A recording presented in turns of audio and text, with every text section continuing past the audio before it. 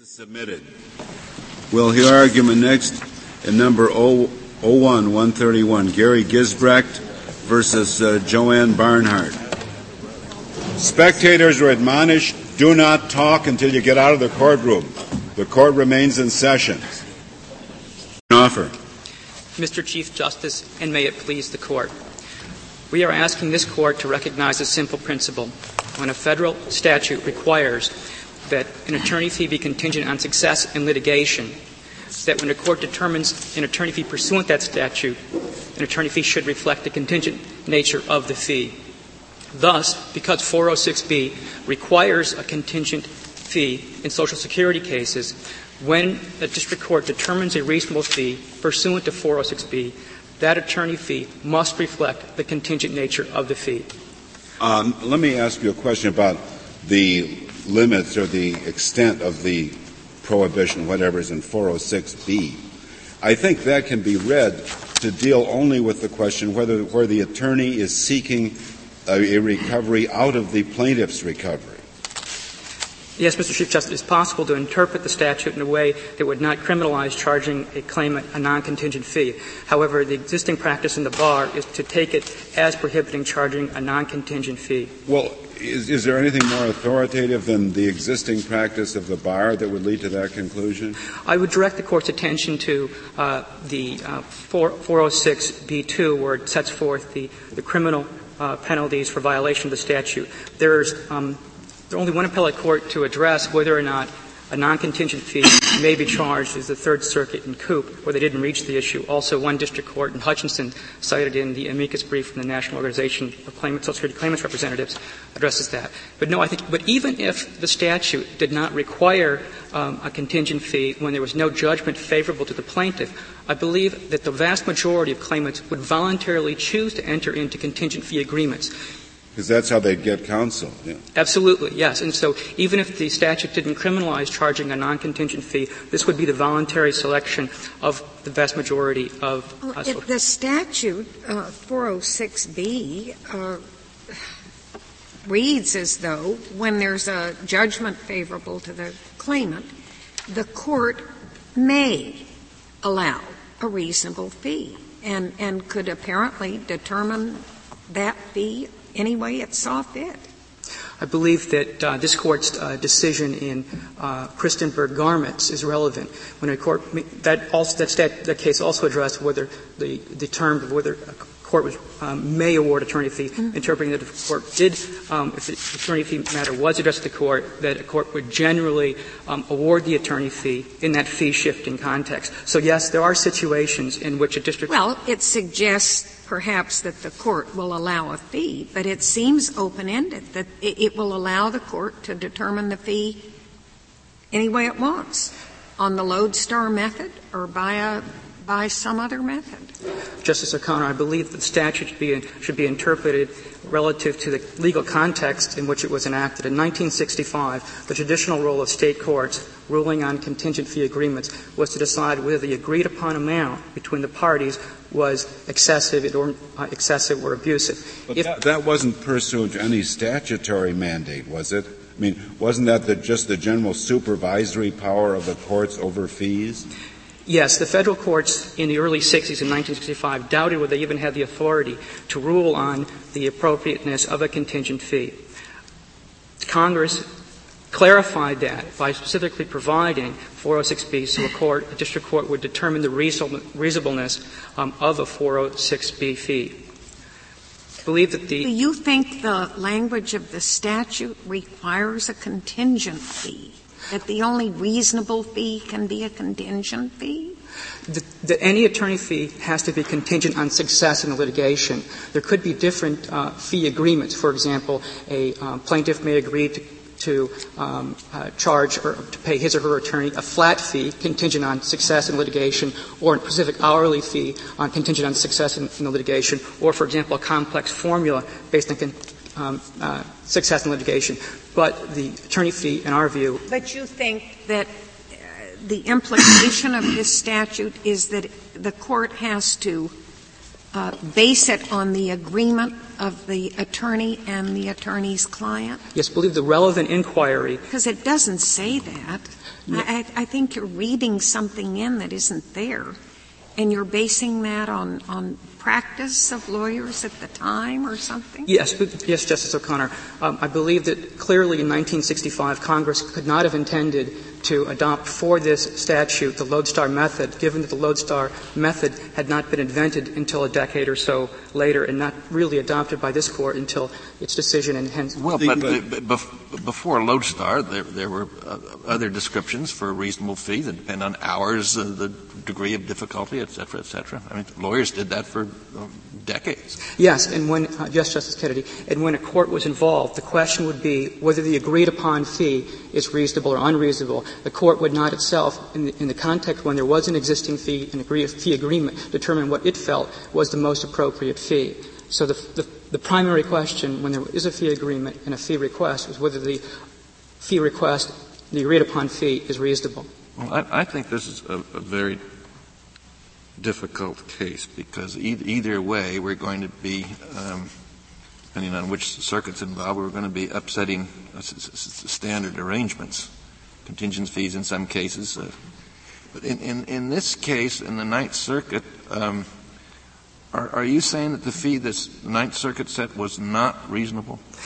Yes, Justice Kennedy. For several reasons, the attorney fee that the district courts in the Ninth Circuit set was not reasonable. First and foremost, the district courts did not address the primary question, whether the agreed upon fee was a reasonable fee. Second, the district courts who ordered the fees in Gisbrecht, Miller, and Sandine did not take into account, did not have the attorney fees reflect the contingent nature of the fee. The district courts awarded in all three cases non-contingent hourly rates, non-contingent fees, when by law the attorney fee must be contingent on success. Well, but of course that assumes that you're correct here. But based on a standard of fair compensation, was this unfair compensation? Yes. Quite without reference to your statutory argument? Yes, because when an attorney fee is contingent on success in litigation, the attorney fee should reflect the contingent nature of the fee. In this case, even if there were not a criminal prohibition on charging a non-contingent fee, the parties had freely contracted that the attorney would be paid more, taking into account the risk of loss. But it seems to me you've got to get back to the statute and say why the statute it should be read the way you want it to. This isn't an ordinary situation of a contingent fee, say in a personal injury case, which the court may have supervision over in a general sense. Here, the court doesn't say that the attorney shall enter into an agreement and the court shall enforce it. It says the court may determine and allow as part of its judgment a reasonable fee for such representation. Now, yes. I think you've got to build from that and say why you think that the amount of the contingency specified in your contract is the one that the court has to follow. Mr. Chief Justice, I believe that the practice before 1965 is relevant. Attorneys were entering into contingent fee agreements with their clients for representation in civil actions. Congress, in enacting 460B, did not void those agreements, did not say that attorneys should not charge a contingent fee, but instead chose to regulate the contingent fee agreements. If Congress had intended to prohibit attorneys from making contingent fee agreements with their clients for representation in federal court, Congress really could have said so. I think we've cited. But it doesn't say anything in B1A about contingent fees, does it? No, B1A reflects that the attorney fee must be contingent upon a favorable judgment. Well, if you get a favorable judgment, right. you can get a fee. Yes. Which isn't quite the same thing. We believe that the purpose of the statute expressed by Congress is fully implemented by our view. I'm having trouble following your argument. And one reason is because I'm using the words differently than apparently you are. I understand we're in a universe where you're only going to get paid under this statute if you win. Am I right about that? Yes, Justice. So right. We all assume in that sense every fee is contingent. Yes. Then I thought we were trying to distinguish within that universe between some circuits that say the way we should calculate that is by looking to what they call the lodestar, and other circuits that say the way we calculate it is we look to the agreement, and if the agreement's for 25% of the recovery, that's where we start. Am I right? Yes, Justice Breyer, but there are... Now, what is it that we're trying to decide? Are we trying to decide what is it you see us as trying to decide within that universe? Well, there are significant variations in the lodestar method. The government now proposes that the lodestar method be the lodestar method from the fee shifting context, not taking into account the contingent nature. As far as I can see, the Ninth Circuit says we start with the lodestar, but then it can be adjusted for 12 factors, number 6 of which is what I would call the contingent fee, namely the 125% of the judgment written into the contract, which is what I will use the word contingent to refer to. And so you have what the Ninth Circuit says, first the lodestar adjusted for that, and then some other circuits say, first start with 25% contingency, but adjust it if that isn't reasonable. Now that's how I was seeing it. Now am I right? Correct me if I'm not. Just right. I believe that there are variations in certain... And there are some variations, but those are the two basic things. All right, as between those two basic things, what is it you want us to say? Would like to ask the Court to specify that when a district court determines a reasonable fee under 406B, it should start by asking first the question, what is the agreed-upon amount? And is the agreed-upon amount... Okay. You say side with those circuits that they start with the 25% contract and adjust, rather than the circuits that say start with the lodestar and adjust. Okay. And the statute says may. And now, why should we do what you want rather than letting the Ninth Circuit free to do it the way it wants? I believe, Justice Breyer, that there could be possible, you could allow different circuits to do things in different ways, but the interest is in uniform federal law. I believe that the traditional method of determining contingent fee is best serves the purpose of the Act.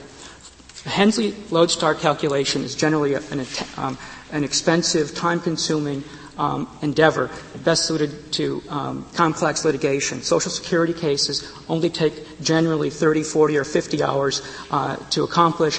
If attorney fee litigation trying to prove up the Hensley hourly rate is required, then attorneys will have to spend 5, maybe 10, in this case even much more hours trying to collect a compensatory fee. Mr. Schnauer, can I ask you this question? As I understand it, 406A provides that for representation before the agency shall prescribe a maximum fee. Am I correct in that? Yes, Justice Scalia. So the agency sets a fee, and it doesn't matter what the parties have agreed to before the agency. They can agree to whatever they like, but the agency says this is the maximum fee. Why would Congress in B adopt a totally different regime for representation before the courts? Justice Scalia, say, before the agency, your agreement with your lawyer doesn't make any difference. But before the courts, basically what governs is your agreement with the lawyer. I don't know why they would do that. Justice Scalia, I believe that the statute does not say that. The statute does not require the agency to ignore an agreement between a plaintiff or a claimant and his or her attorney when determining a fee for administrative work. In fact, if you take a look at the regulations, it requires them to ignore it if it goes beyond what the agency determines is the maximum amount that ought to be charged. Yes, Justice Scalia. In that way, 406B and 406A are the same. To the extent that any agreement between an attorney and the Social Security claimant is inconsistent with the statutory provision, that agreement is void. There's a long-standing provision. What about the provision at the administrative level that does refer to an agreement? This is, what is it, A2, an agreement. Yes. It controls with a cap of $4,000 at the agency level. Yes, Justice Ginsburg. The The statute there is elucidative of Congress' acknowledgement and also the agency's acknowledgement of the capacity of Social Security claimants to contract with their attorneys for representation in federal court. We are not asking specifically for the court to adopt the presumption, the conclusive presumption, in 406A2. Instead, we maintain that the attorney has the ability, has the burden as the fee applicant to establish the reasonableness of the fee. That is somewhat different than the more lenient rules of 406A2. May I ask just a question of what this fee is composed of? Say the claimant loses at all three levels of the administrative level, then wins in court. In the hours before the agency count, and then would they be computed differently because the 406A? Justice Ginsburg, it depends on whether or not the claimant was represented during the administrative proceedings. If the claimant was represented during the administrative proceedings, then the claimant's attorney can apply to the agency for compensation for those services after the district. After winning in court. So they would be completely different. Yes, they're dual entitlement. The attorney can seek both 406B fees from the court for the court work and 406A fees from the agency for the agency work. Now, there's another scheme, I think it's a bit clearer than this Social Security scheme, but for veterans benefits purposes, you're probably familiar with the provision that provides for filing an agreement, and then it says when there is such an agreement, the total fee payable to the attorney may not exceed 20% of the total amount of any past due benefits awarded. That's an express scheme for the filing of an agreement and agreement enforceable. Yes, Justice Ginsburg, I believe that Congress has addressed specifically and on occasion when the court should look to an agreement or the agency should look to the agreement to determine a reasonable fee. However, I believe that in the context of the legal context in 1965, Congress would have understood that a district court determining a reasonable fee for representation in court would look first to whether or not there was a contract between the attorney and the claimant and whether or not the agreed-upon amount was reasonable. That would be the method by which the judge would be expected to proceed. The judge would not be expected to determine independently a lodestar amount or to try to determine a reasonable fee. If the fee agreed to between the attorney and the client was reasonable, then that fee would be approved. So you're saying this is statute came later, but that essentially that they operate the same way. Yes, but important differences. The 406A2 administrative fees creates a presumption in favor of the reasonableness of the fee. But we are saying that the attorney has the burden under 406B to prove the reasonableness of the fee. We are not suggesting that there's any presumption that the fee requested or that 25% is a reasonable fee. The attorney has to prove that the reasonable fee is the agreed-upon fee. Of course, it's important. In many cases, the attorney will not request the full agreed-upon fee, but oftentimes will request much less. For example, in the case of Anderson that this Court denied cert on, the fee request was not for the full amount of the contract, but for significantly less. I believe that attorneys have a strong interest in not requesting inordinately large fees from the Court because, one, it would be improper, it's unreasonable. Two, the government would be likely to object. And three, a court would be unlikely to award it. And so attorneys generally are going to make fee requests to the Court under 406B. They're going to be within the range of reasonableness. Is your principal objection to the lodestar method that you said that this becomes a litigation that is embarrassingly longer than the litigation over the claim itself? Justice Ginsburg, our objection to the lodestar method depends on what you mean by the lodestar method. There's a lodestar method used in the fee-shifting context that after DEG is a non-contingent fee. There's also a lodestar method that may allow enhancement for contingency, and that would be out of the fee-shifting context. The district court here relied on the bar fees in the Portland area, didn't it, for lawyers who have been practicing a certain amount of time?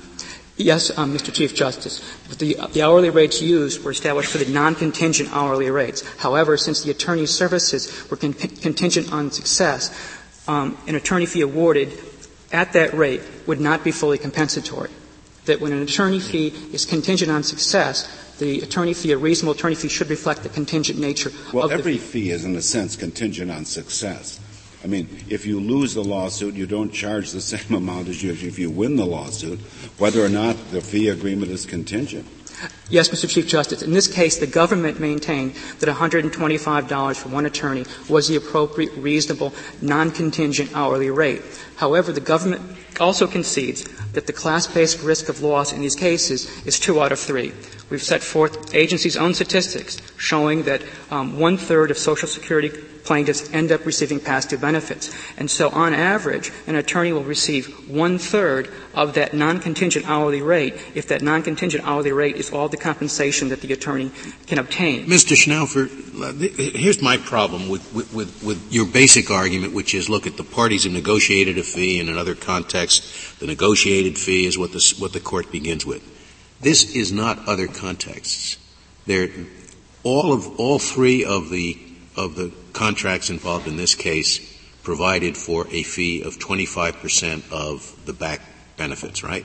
Yes, Justice Scalia. And there is testimony in this case that is the universal practice of all the lawyers that represent these kinds of clients. Yes, Justice Scalia. And that 25% of back benefits is the maximum allowed by law. Yes, Justice Scalia. Now, what reason is there to believe that this is an honest evaluation by the two parties of what the lawyer's services are worth? The lawyers are simply going for the absolute maximum that the laws allow. I don't know why we should approach this as or why Congress would have approached it as cases in which, after all, the parties struck a deal at the beginning at arm's length, and that should be the starting point. This is not that kind of a situation. It is not an arm's length situation. It is a closed market in which these plaintiffs take what the bar gives them. That's about it. Justice Scalia believed that if the statute specified a 5% maximum fee or a 10% maximum fee, the attorneys would also generally charge, almost universally charge, that same 5 or 10%. It's important to take a look at the 25% cap on past due benefits in relative context. This is 25% of past due benefits. It's not 25% of the whole value of the case. In normal civil litigation, an attorney recovers not 25% of a small part of the judgment, but the lifetime of benefits. Sometimes it'll be a larger part of the benefit. It depends entirely on how long the case goes on. It's entirely fluky. And in all of the cases, the lawyers come in and say 25%, that's the max I can get, and that's what I'm going to ask for. I think that, Justice Scalia, I think in this case it's useful to take a look at an example and see what that 25% cap actually does. The government in this case maintained that the non-contingent hourly rate was $125 for an attorney. Also, the government does not dispute that the risk of loss is 1 in 3. And so a fully compensatory hourly rate would multiply that hourly rate times a 3 multiplier for $375 an hour. However, in these cases, the 25% cap came in and would have been met at $280, $190, and roughly $270. Well, but your multiplication assumes a fictitious market. If I'm an attorney and I'm practicing in this area and I know I'm going to win only 1 out of every 3 cases, I'm going to tell the judge my hourly rate in order to make a decent living in this part of this law and this specialty is X dollars an hour, $150 an hour. I have to get that. And I take it the trial judge would say, yeah, that's right, $150 an hour is the prevailing rate. That's what you get. Justice Kennedy, I believe if the hour... You made the assumption of a fictitious market. Justice Kennedy, I believe that the government concedes that there's a 1 in 3 loss in a typical Title II case. Therefore, and also the government's position was that the appropriate non-contingent win, lose, or draw hourly rate was $125 for one of these attorneys. Therefore, under the government scheme, paying $125 an hour to an attorney for the services will mean that the attorney grosses only $44. It's roughly a third of that amount. And so the way the government's counting, establishing the hourly rate at $125 admitting to the class-based risk of loss is 1 in 3, we're not contesting that, you can see that the attorney's recovery is actually much lower than that non-contingent hourly rate. Given well, it will be much lower.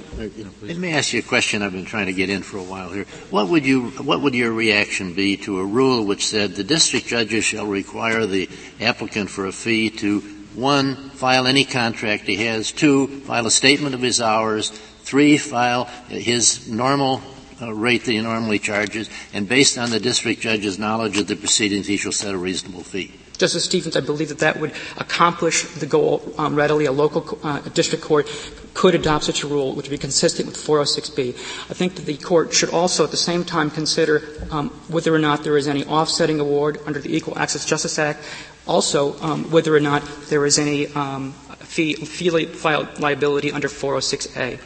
The district court here expressed, or perhaps it was the magistrate judge, expressed some skepticism as to the number of hours, I think, put on one of these cases. Mr. Chief Justice, I believe that the district court judge disputed whether there was any special expertise involved. The government did not contest that all the hours in these cases were reasonably spent, the 25 hours, the 39, and the 52 hours.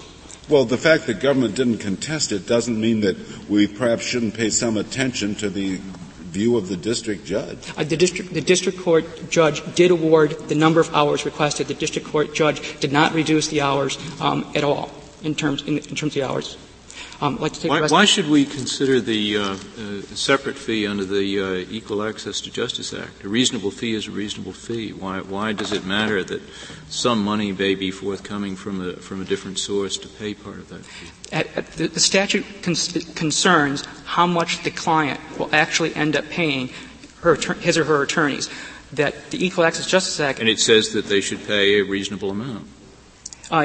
Yes, they pay a reasonable amount, and that is, and for example, the out-of-pocket attorney fees in this case, with the EJA offset, was $296.75 for all three claimants who received $114,000 in back benefits, and so in that context, I believe that the attorney fees, the judge should consider the Equal Access to Justice Act because how much the claimant pays is very important. How does it work under the fee shifting? You're saying in that view that the Equal Access to Justice fee is for the benefit of the lawyer rather than the client. The EJA itself, the offset provision, states that the attorney should keep the larger of the 406B and the EJA fee. So the statute itself contemplates that the attorney is entitled to the larger fee. In the context of a fee-shifting statute where EJA applies, the lawyer gets the fees from the defendant under EJA. Can the lawyer have an agreement with the client that the client is going to pay an override above what the lawyer gets from the defendant? Yes, we rely quite heavily, Justice Ginsburg, on this Court's decision in Venegas versus Mitchell, recognizing that an attorney fee paid by a client to his or her own attorney can be in addition to the amount of a fee-shifting statute. Fee-shifting statutes, such as the EJA, will not provide a fully compensatory fee in almost all cases. This is particularly true since the EJA's hourly rate has an artificial cap. It is not the prevailing market rate based upon the attorney's services in the local community. If I may, I'd take the... Very well, Mr. Schnaufer. Mr. Salmons, we'll hear from you.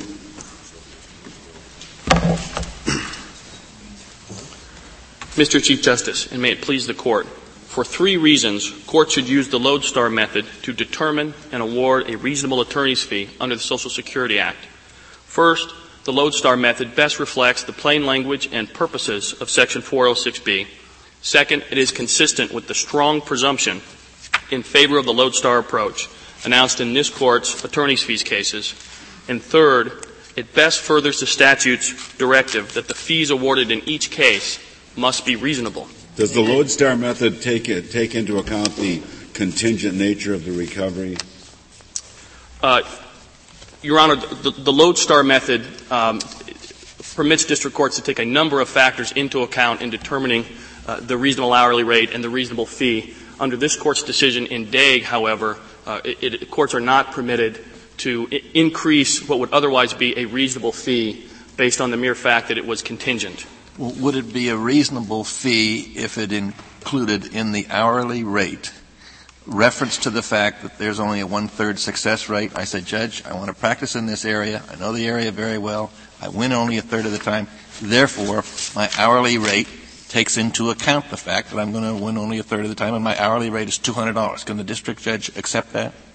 No, Your Honor. I think under Daig that would not be permissible. This Court in Daig... And that's a false market that the district judge is using in order to award the fee. I don't understand that.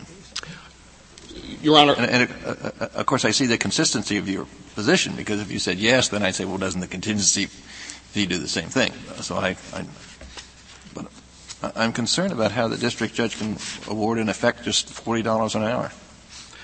Your Honor, I think there are at least three responses to that. First, this Court in Daig rejected the notion that contingency enhancements were necessary in order to determine a reasonable fee in the context of fee-shifting statutes. And what, in that case, what statute were we interpreting? That involves Section 1988, Your Honor. Yeah, not this one. That's correct. Not cases like this where there is a low success rate and where the language of the statute says a reasonable fee.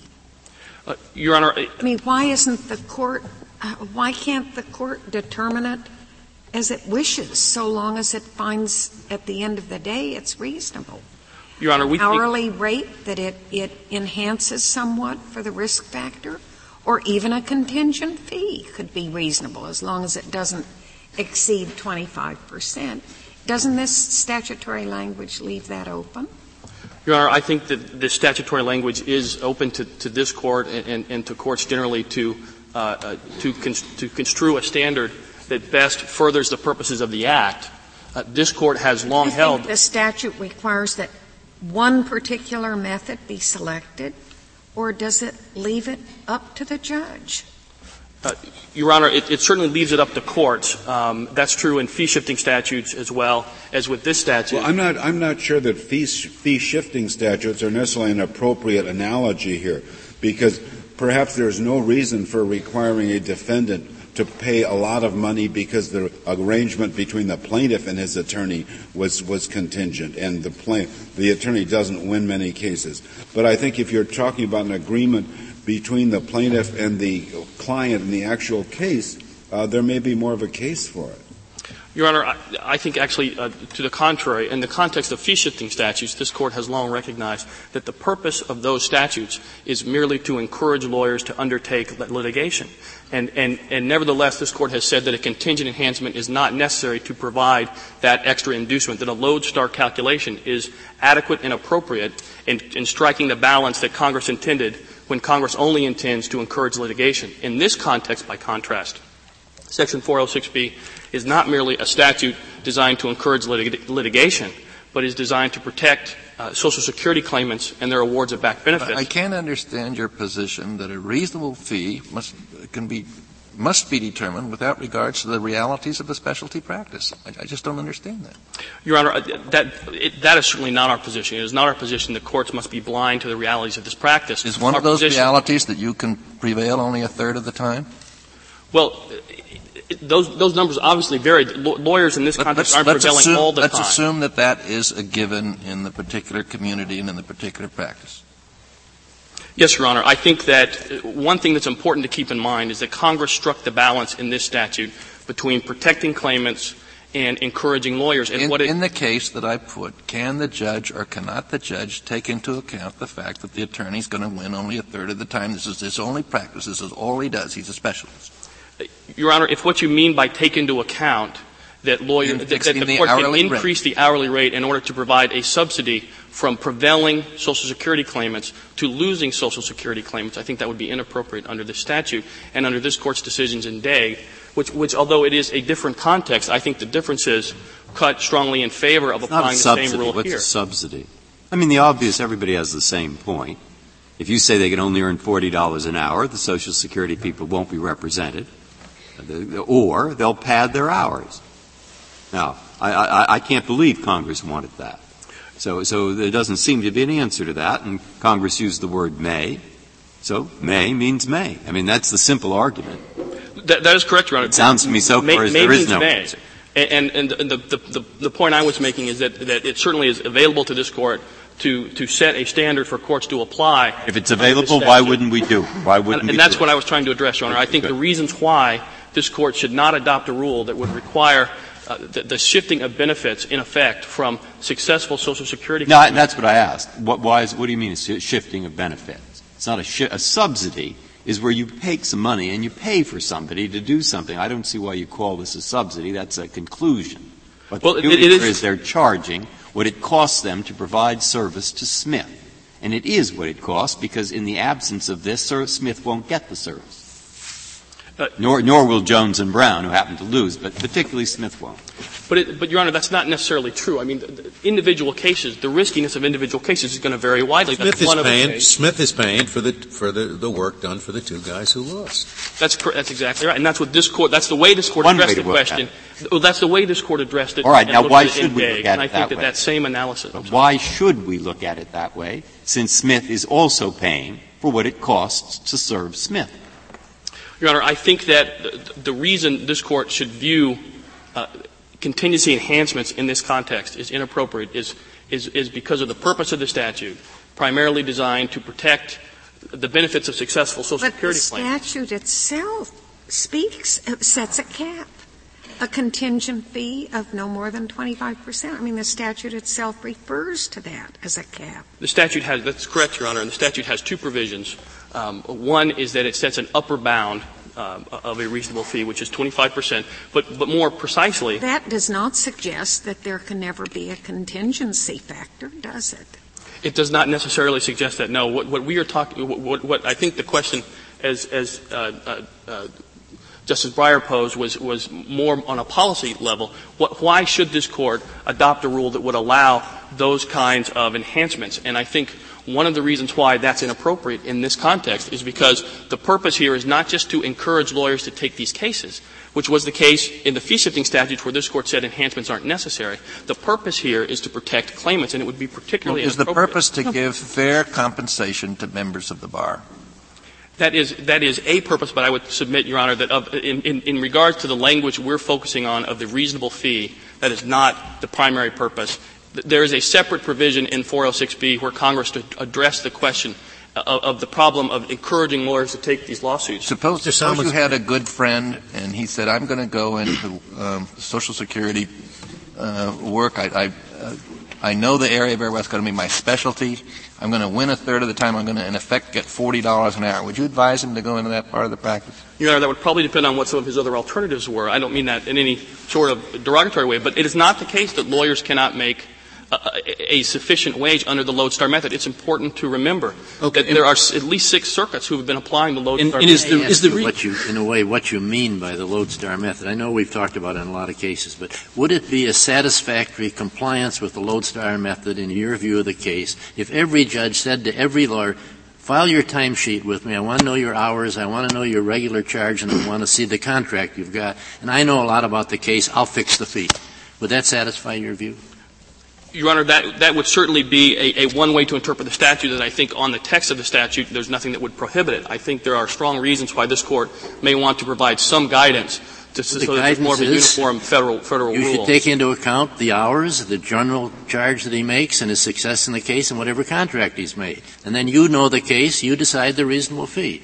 And we don't want to have a 10-month argument under lodestar method about what one of the things we want to avoid is protracted litigation in these cases. So we want to simplify it. I think you would agree that's desirable. I do agree that's desirable, and I think the lodestar method is the best way to do that. And I'm just wondering if what I propose would be a sufficient compliance with the lodestar method to satisfy the government.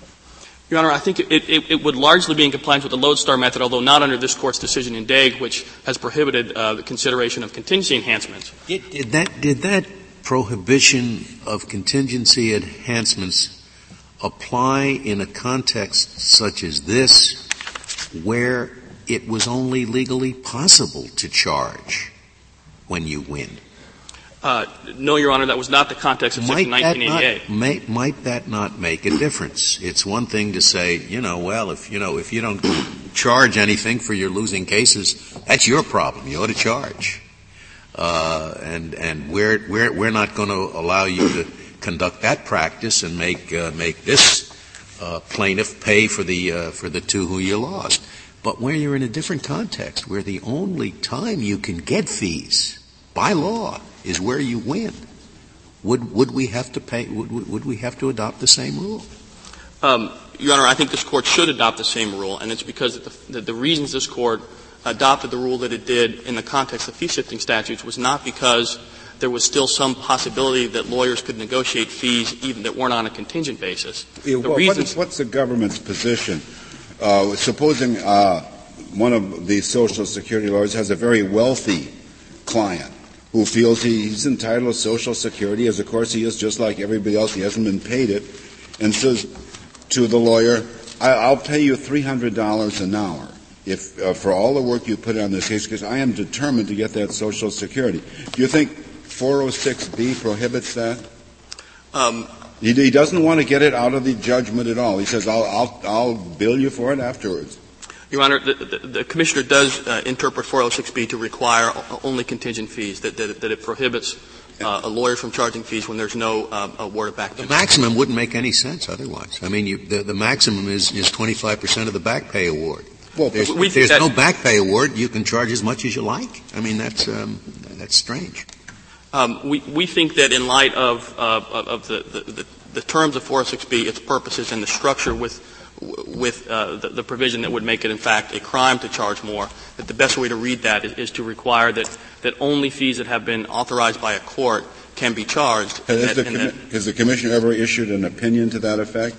No, Your Honor. There's no regulations that specifically address that. To be honest with you, it is not an issue that really has come up because lawyers, as again the record here reflects, have a universal practice of entering into fee agreements that say 25% contingency at the statutory maximum and their contingent fees. So it's just not an issue that comes up. Well, the statute says all fees are contingent, and the government says there can be no contingent fees. That's where we are in this case.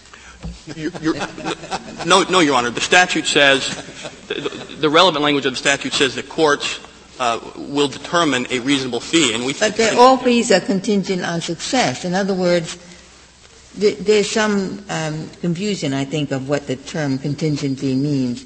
Nobody gets a fee if they lose. At least the Secretary has interpreted the statute, as long as I know, to say that the only time that the lawyer is going to recover is if the plaintiff gets benefits. Is that right? That is correct. Okay.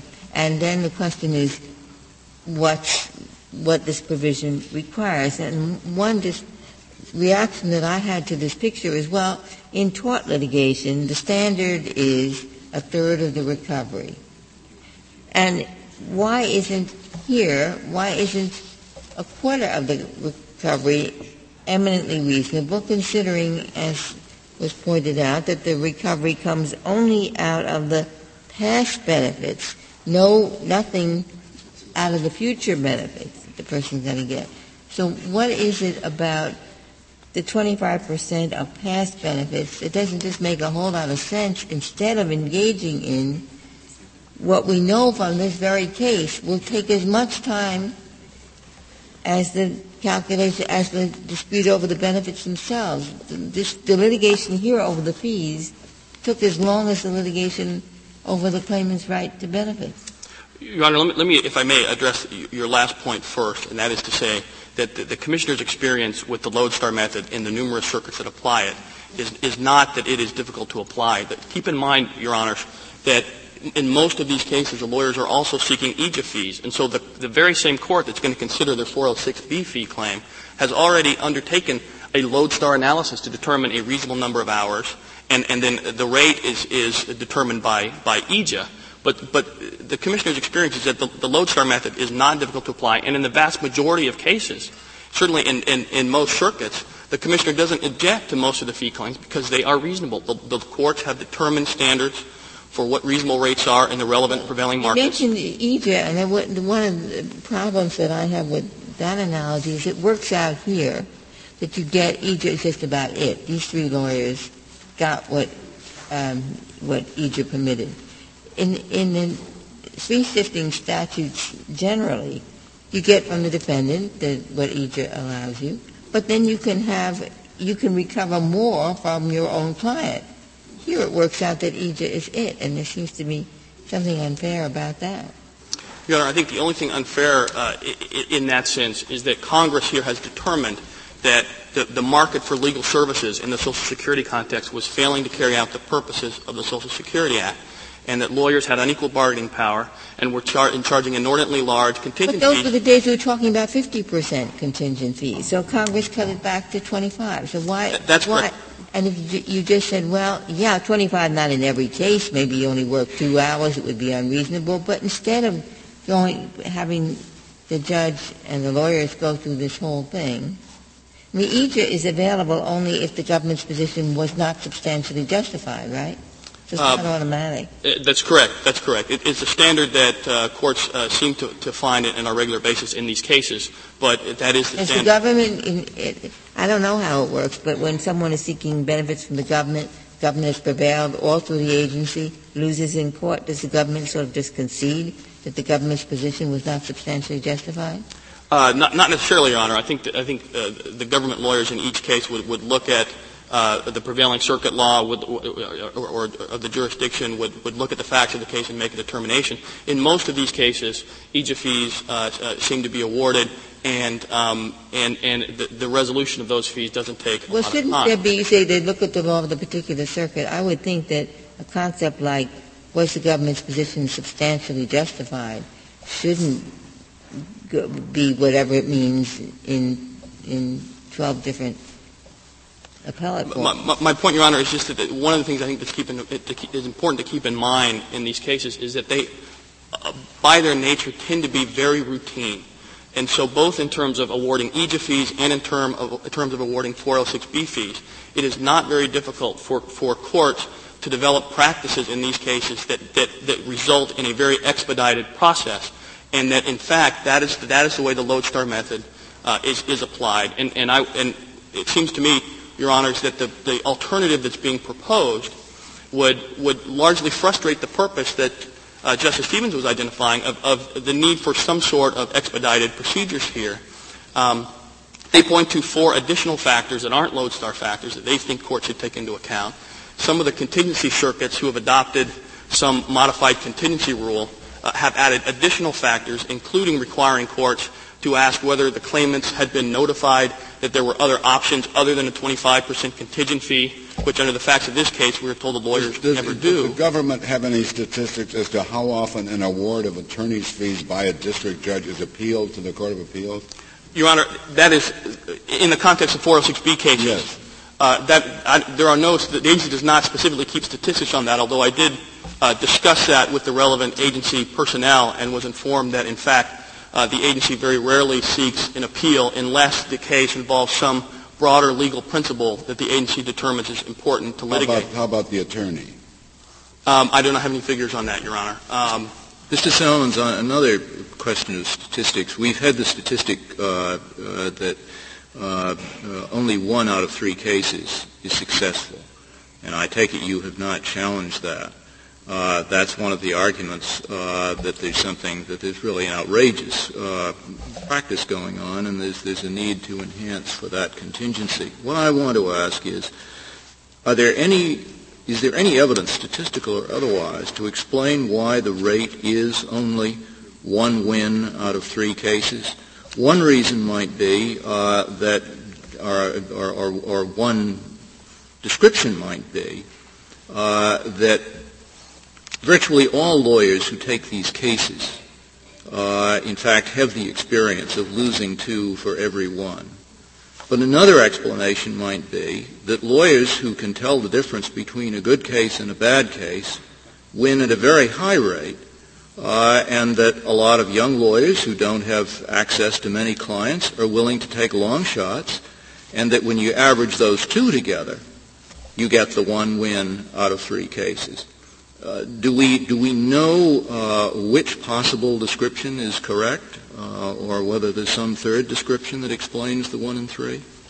Your Honor, I'm not aware of any statistical or other information that's directly on point, although I do think it is important to keep in mind that the standards of review, among other things, have a lot to do with the outcome of these cases, and that the general statistics that the courts provide through, for example, the federal judiciary homepage that tracks different types of cases in different circuits, for example, shows that there has been dramatic increases in the number of Title II disability lawsuits that are filed initially in district courts between the period of 1990 to 2000. In fact, that they have tripled. And that's during the same period of time. What the rate is, because these are all cases that lost at the administrative level, right? That's correct. Is there any showing that maybe in the prior period there were more cases winning at the administrative level, therefore fewer getting into the court? Not that I have seen. In fact, Your Honor, the numbers that I have seen suggest that the percentage of cases that win before the agency has remained relatively consistent. I don't understand the point you were driving at. So what? So they tripled in 10 years. And the ice cap melted. And what? No, Your Honor, I certainly don't want to overstate it. I don't understand what you were driving at. What was the point that you were making? The point I was attempting to make, Your Honor, is that this there a result of those jurisdictions that have allowed the contingency to be considered? No, not at all, Your Honor. The point I was trying to make is that there aren't any hard statistics that show how the different legal rules are having an effect on litigants in this context, but the general statistics. And likewise, I take it there are no statistics on how the different compensation approaches are having an effect. That's correct, and that's the point I was trying to make, Your Honor. That all that we can tell is that the commissioner has not been flooded with complaints in the circuits that apply the lodestar, which is the dominant method. And has been for over 10 years. Do you have any? It has been flooded in the other jurisdictions. No. My point is that there's no reason to think that the rules are having that dramatic of an effect on the availability of counsel. Then why don't we leave it alone? Let the judge do it. That is certainly an option that is before this court. The government's position is that if the court is going to address the issue of what standards should be applied, that the best way for this court to do it is to specify that the lodestar method is the best method, and that includes. But that's a pretty big swing. If you say if the judge can go up to 25%, if that's reasonable. Here, what was the percent? The lodestar percent. The lodestar yielded what percent of the past due benefits in these cases? Your Honor, I don't have that figure. I can tell you that in terms of hourly rates, for example. I thought it wasn't about half of what the contingency would have been. Even less, I think. It varied in the cases. 10%. I think one way to sort of try and track that is that what the claimants' lawyers in these cases did was, because they recognized they were in a lodestar circuit, they kept the same number of reasonable hours they'd used for their EJIA fees, which the government did not contest, and then they just divided that by the 25% figure and came up with an hourly rate. So the hourly rates they sought in these cases ranged from around $180 an hour to nearly $300 an hour. But those were chopped down by the judge. That's correct. They were not supposed to, at least the way this court, the court here did it, it took out, following this court's precedent, any override for risk of non-success. That's right, Your Honor. So I'm not talking about the rates that the lawyers asked for. I'm talking about the rates that they got. My concern is this. If you just say, well, Judge, look at the agreement, look at the hourly rate, you can get swings from one court saying, as I think was true here, 7.8%, to another judge saying, in that very same case, 25%. That's why I think you have to have a little more control, a little more uniformity. Your Honor, let me make 2 points very quickly. One is that when Congress enacted this statute, it recognized not only that lawyers were charging an inordinately large percentage in terms of their contingency fees, but there was an inherent problem with contingency fees because in this context, they do not track the value of a reasonable value of legal services. They turn necessarily on factors such as the number of dependents and the amount of delay that it takes in order to get the benefits, over which time the benefits continue to accrue, which just has no bearing whatsoever on the value of the legal services provided. Are you recommending that we say, let the judge do it no matter what? Is that the government's position? I thought the government was coming in with a pretty stiff position that it's the lodestar method, period. That is the government's position, Your Honor. We think that the lodestar method, let me see if I can be very clear. Your position is that we do not want to subsidize bad suits. Yes, that is exactly right. It is not in the interest of anybody, the country or anybody else, to encourage lawyers to bring bad suits and then get paid for it when they win a good suit. Right? That is our position. Spent a lot of time. That's the only way to get lawyers in the good suits. Right. But, Your Honor, there's no evidence of that. In fact, the evidence that it does exist is to the contrary. There are 6 circuits that have been employing the lodestar method for decades without any evidence that there's a failure of lawyers to undertake these cases. The lawyers in these cases submitted affidavits that said, you know, we practice regularly in federal courts in Title II cases, and we've been doing it for years and years. And that's in the context of lodestar statutes. Why not make it run the same way the veterans' benefits do? I mean, after all, it's a similar kind of setup. You claim benefits at the agency, you lose, you come to court. And there, the agreement is 20%, so but that seems to be working fine, right? Where the judge gives the 20%. Your Honor, that would certainly be an alternative available to Congress. I think the differences in the statutory language would prohibit this Court from adopting a rule that would look primarily to the fee contracts. Congress knows how to write that kind of statute when it wants to. It did so in 406A2. It has not done so here. Another point I'd like to make, Your Honors, is that these cases are, as both sides seem to agree, are somewhat unique in that they generally require a very low number of hours. They don't require the same kinds of risk undertaken by the lawyers as other contingent fee cases do. Well, if that's so, then the judge in all these circuits that follow the contingent method would reduce the award. In one way you're going to start with the lodestar and enhance it. The other way you're going to start with the contingent fee, reduce it.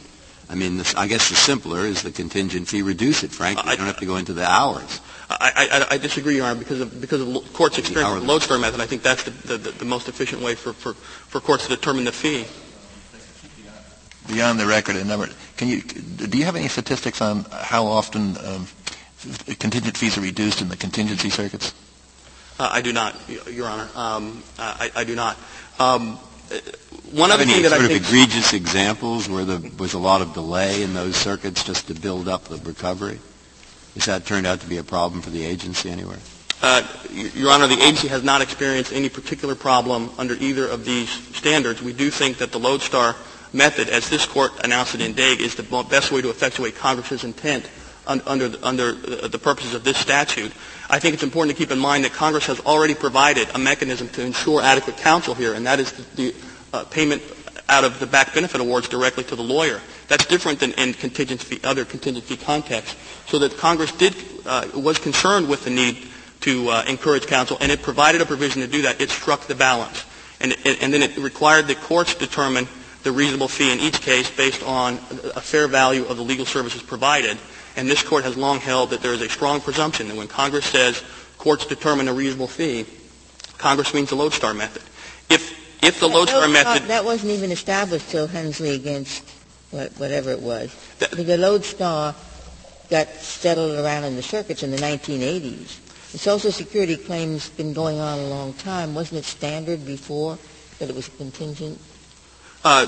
Your Honor, courts used a variety of standards before as they did under other fee statutes. The fact that the lodestar method wasn't fully developed didn't prevent this Court from adopting it under the Civil Rights Act of 1964, for example.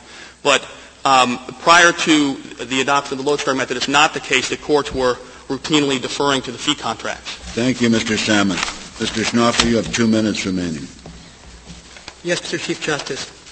I believe that the government's position is a bold new position. The government has not previously advanced, except for in its brief, that all circuits are wrong, that even the lodestar jurisdictions are wrong, that no enhancement for contingency can ever be permitted. And so the agency cannot rely on experiencing the circuit with lodestar to say that its method is the preferable method. Claimants need attorneys. In these cases, the government conceded that the agency's position, underlying agency position, was not substantially justified. Without attorneys, these claimants most likely would never receive the benefits that they were due. Justice Stevens, you asked possibly about the EJA and the lodestar. There's many reasons why the EJA, the Equal Access Justice Act, is not the lodestar amount. The EJA has an artificial hourly rate capped below the prevailing market rate. The EJA also often represents a settlement of the parties for the risk of litigating the substantial justification issue.